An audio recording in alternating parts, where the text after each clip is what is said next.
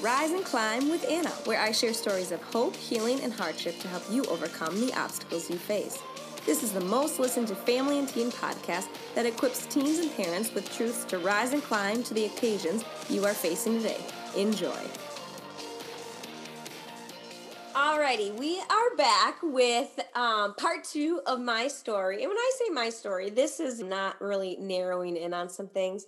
I just want to kind of give you a brief synopsis of who I am, why I've come to believe some of the things I have, and just hit on some key things with that. So I left off with, grew up in a big family, found a lot of identity outside of the home, body dysmorphia issues, disordered eating started coming in to play, really college years. And I joined the National Guard out of high school, and then I gave my life to the Lord. And so now I want to come back in with really where I was at in college. I was a really great student, founded the nutrition club, was addicted to working out and being healthy. So I was really so healthy. I was unhealthy, stopped getting my period, a lot of things that if I missed a workout, I wasn't okay, still easily agitated because perfect body image, that was my control. And that was way for me to control things. What I ended up doing was I had a high school boyfriend, and then I didn't really date much in college. And at some point I really wanted to and just really surrendered it to the Lord. Then my senior year, I was getting ready to deploy to Iraq, and God led me to that decision. And I was a chaplain's assistant, and this guy started pursuing me, and he was a great guy. Amazing family, godly man, really great morals and standards, and of faith. He graduated early from my college, and he had moved to Alaska. That was really cool. He really wanted to get to know me. I was not interested in him at first, and but then decided to give him a chance. And he was cool enough. He did so many cool things. I thought, yeah, let's get to know him. And so I did, and that one thing led to another. And by this point, it was like he was great marriage material. And I was at a point where, like, I'm not going to date just to date. If I'm going to date, it's because I could marry you. We start to get to know each other right in the midst of me graduating and then getting deployed. And then, like, I visit him in Alaska, he visits me, and it seems all great. So we decide to continue to get to know each other on deployment. And so we really bonded through this crazy event in our lives, right? And we both liked crazy and adventure. And so this kind of riding that, for me at least, it was like this adrenaline train of like, whoa, this is so cool. I'm going through deployment, and on deployment is where I would say my controlled eating went to binge eating, and I really struggled with basically numbing my feelings and numbing my emotions. I didn't know it at that time, but I was just basically stuffing myself, because if I was stuffing myself, then I could focus on like the shame of that, the weight of that. But at the same time, my job was to be there for others. I was known as the health person. I was there to protect the chaplain. And I was there to keep other people alive. So I didn't realize it at the time, but it was really, that's how I dealt with some of my mental health stuff, anxiety, depression. But I focused on like the sin of it. Like, gosh, I'm not content in the Lord. So I must just be sinning in this. So I focused on that, took a class on like how to get free from food bondage and all that. Not saying any of it was bad. What I didn't realize was anytime we have that addictive behavior, it's a sign that something is going on. And instead of really saying what's going on, I just kept going. Everybody on deployment gets a 2-week break. So there was a lot of crazy and unhealthy things going on back home at my family. So I said, I can't deal with the stress of that. My deployment needs to be refreshing. So I'm just going to go spend 2 weeks in Alaska with my boyfriend at the time. And we decided, we saved ourselves for marriage. So the visit was really about just seeing him and having a safe space to unwind from my deployment in Iraq. I get there, and the day that I get there, like, I'm just hardcore struggling. I didn't realize at the time, but lots of anxiety. I see him, and it's like kind of weird, but I just thought it was weird because I was on deployment and making all these excuses. Then that night, I got really homesick, and I don't get homesick. So I thought, you know what? I need to go home. I think I called my godmother. She's like, Anna, come home. And I was like, I want to. So I bought a plane ticket home and I did like a 1 week home. So I went home, rejuvenated, everything went well. And I really felt this pressure to know if like what I was going to do or say, like what was my future with my boyfriend at that time, and were we going to get engaged and all that. And all my friends are kind of getting engaged in that season of life. I really wanted a ring. I'll admit that. One day I just decided if he asks me to marry him, I'll say, why not? That was my idea. It was like, yeah, that worked great. That's why I joined the military and that turned out good for me. Yeah. I'll say, why not? That'll be good. So I was like, you know, Mom, maybe we should go ring shopping. So we went ring shopping and all that. I came home and I saw a ring on the backdrop of her laptop. And I was like, Mama, what's that? She's like, oh, Anna, you weren't supposed to see that. She could have like lied. She could have, I mean, I'm glad she didn't lie, but she could have just been like, oh my gosh, she could have offloaded. But I knew my boyfriend had a ring, but I decided I would say, why not? I didn't know when he was going to ask me, and we didn't talk about marriage. We tried to talk about marriage. He asked me what I thought about, and I said, you know what? I wouldn't be dating you if I wasn't ready to marry you, so I don't want to talk about it anymore. Let's just say my parents did not have a great marriage. I didn't know a lot about marriage. I didn't know what healthy relationships were, but I knew that this was a great guy and I would be crazy not to like him. So this was who I should marry. And in the meantime, still dealing with a lot of the binge eating and all that, but secrets stuff. Wouldn't talk to anybody about it. I get back to Alaska, and like one of the next days, we go snowmobiling. And he brings me up into the top of this mountain, and he gets down on one knee and he says, will you marry me? And I was like, oh my gosh, I don't like that ring. How do I pretend I like that ring? Remember this people pleasing, like it's about other people? And kind of how I felt about it was, well, I'm a people pleaser. I mean, I didn't say I'm a people pleaser, but I was like, well, if he likes me, then I can like him. It was very, very much more about him and making him happy. And so he's like, well, what do you say? Because it was like a minute of silence. Because I was just all of his friends were down there on their snowmobiles waiting for us. And I could not face that. It was in the midst of my deployment. I was just very confused. So just like I rehearsed, I said, why not? After a minute, he goes, is that a yes? I go, sure. And he took that as a yes. And I took that as a yes. And I said, but let's not tell anybody, you know. And for the sake of it, I feel like I should go into more of this another time. Did it end up working out? Right. Somebody had said, hey, Tennyson, just so you know, you don't have to marry. This is when I was back. And I was like, I know it'll be tough, but we've got God. We can handle it. I realized that night, I don't have to marry him. I guess I don't really want to marry him. Like, I don't want to. I feel like I should, you know, I like who he is, but I'm not in love with him. Like, it's a very dutiful thing. It's because, like, why wouldn't I? He's great. You know, and really what I came out to is I realized he deserved to have somebody love him as much as he loved me. And he was great.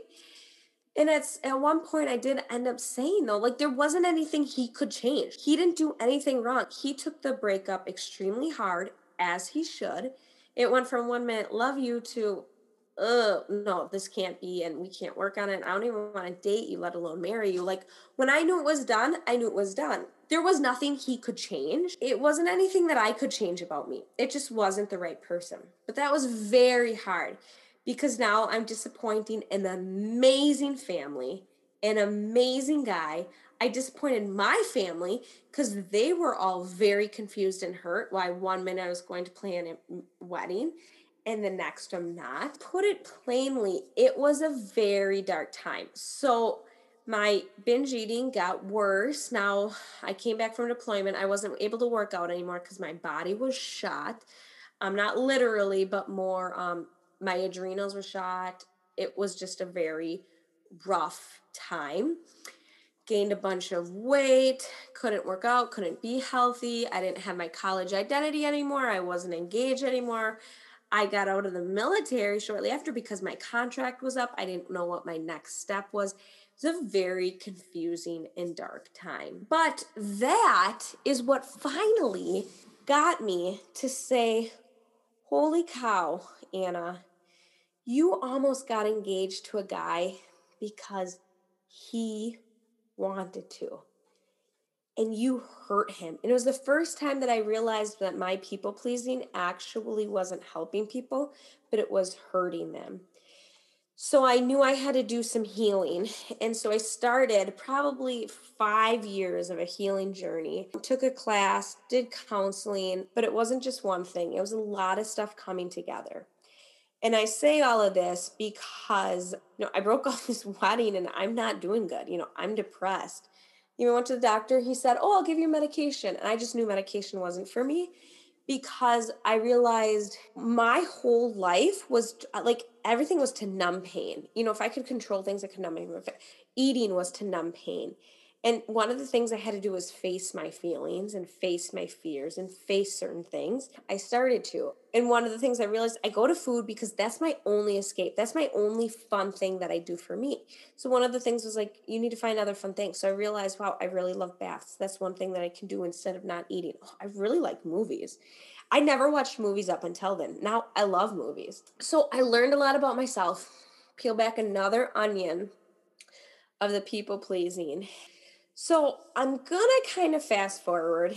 Eventually, my husband came back into my life. I say back into my life because we've known each other since we were like 4 years old, family friends. His brother married my sister, so we've known each other a long time. He had to go on his own journey and his own path, so we'll share our stories sometime. But God brought him into my life, and we both loved each other, and I knew that's what I was looking for, and that's why I had to say no to the other guy, because there was just something better. And I just had to pray that there was something better for my ex-fiance, because I didn't mean to hurt him. But I did have to dedicate to not hurting people like that in the future. So fast forward now to a little bit of today. I started to go down a holistic health point because that's what really helped me, getting on some good supplementation, learning how to eat balanced. It really is what helped me. And we grew up, we didn't go to doctors much anyway, so I already had that kind of that bone of like, yeah, I don't really think mainstream. But that didn't really start to get shaken or, rocked or anything until COVID. And so that's when God really started to bring out some verses like a Colossians 3:23. It's on my headboard of whatever you do, work at it with all your heart as working for the Lord, not for men. And really showing me the sin of people pleasing and really giving me this idea that eventually, like, Jesus was not a people pleaser, he was a God pleaser. Then all this controversial stuff with the election and all that really started to be God's training ground of, do you care what other people think or do you care what I think? And all that matters is what God thinks. Because if I'm right with him, then it's going to be confusing to others, and that's okay. So I'm going to kind of wrap it up, but I wanted to go back to, I don't care if you're listening to this and you're 60 or you're listening to this and you're 17, years old or 35 like me. That peer pressure to fit in with the world, that like high school, everybody's doing it mentality doesn't go away. So I just want to encourage you on your journey to really kind of figure out where in your journey you started to be a people pleaser. You started to care more about what the world thought than God. And I really encourage you to read James, because James talks some really great things about, like, you can't be friends with God and friends with the world. And, no matter what it is, it doesn't have to be exactly like, we're all called to be passionate about different things. But if you want to share the gospel and you want to share God's love, it's going to be radical and it's going to be non-conforming to the world. And you're going to have to cling and conform to God's way. And I'm still learning it. I don't think that I'm an expert, but my rise and climb journey, I want to share that with you. And part of my rise and climb journey is rising and climbing from being paralyzed from what other people think and not doing or speaking up, And I pray over my kids that they can be justice warriors. And I want to be a justice warrior. I forget being a social justice warrior. Social justice warrior is counterfeit. You're just God's justice warrior. That covers everything. And if you're a social justice warrior, does that look like the world? And are you conforming to the world, or is it God's justice? And even realizing that God is the bringer of justice. It might get uncomfortable with people and you might ruffle feathers, but if you stay rooted in love, I can tell you the journey is so rewarding, so amazing. And even though I've lost friends, whether it was because of my Christianity, whether it was being outspoken about things that I see unjustly and that offends people, just like Jesus offended people. As long as I'm right with the Lord, that's what matters. But I want to bring it to this point of being very careful. I'm not sharing this because this is everybody's issue, but God gave me this dream, and it was to really convict me and correct me. And this is why I took a bit time off. I had this dream that there was a guy doing something really wrong. It wasn't like perverted. It was just totally wrong and totally unjust. And I was so pissed about it. And I was like, and I had my phone up and I'm like, no, you're wrong. And my phone would not record. And I got so mad because I had to have my phone because my phone was going to bring justice to this situation. It being recorded, then I could tell people about it. And that would bring justice. It wouldn't work. And I got so mad. I threw it down. I dropped the F-bomb. I was so pissed. Not even a righteous anger. Very fleshly anger. And then a guy that represented Jesus went up to him and talked to him, prayed for him. And guess what? The guy stopped. And I remember, and like God like whispered it, like, see, Anna, I need you to do more of that. You do a really great job of bringing things up, but you're not even coming to me. You will be so quick to talk to other people about it and never come to me and talk to me about it in prayer, because prayer is what will actually change things. And so that's what I want to bring up to you today, just kind of bringing it all together, that no matter what you're going through right now, if you're mad about things or there's certain things that you want to see changed, you know, whether it's you're struggling with an addiction, people pleasing, you're struggling because you're lonely, because you are trying to do the right thing, it is that prayer that will change us and be the fruit to change others. I just want to share that with you. I hope you're blessed. I hope this makes sense. Thank you for listening. Hopefully, if you haven't listened to part 1, go back and listen to part 1 because it kind of sets up who I am and where I'm going. I'm super excited. I'm along for the ride because God's not done with me yet. Thank God, because I've got a lot of refining yet and He needs to be in me. Well, God bless. Thank you for listening. Have a great day.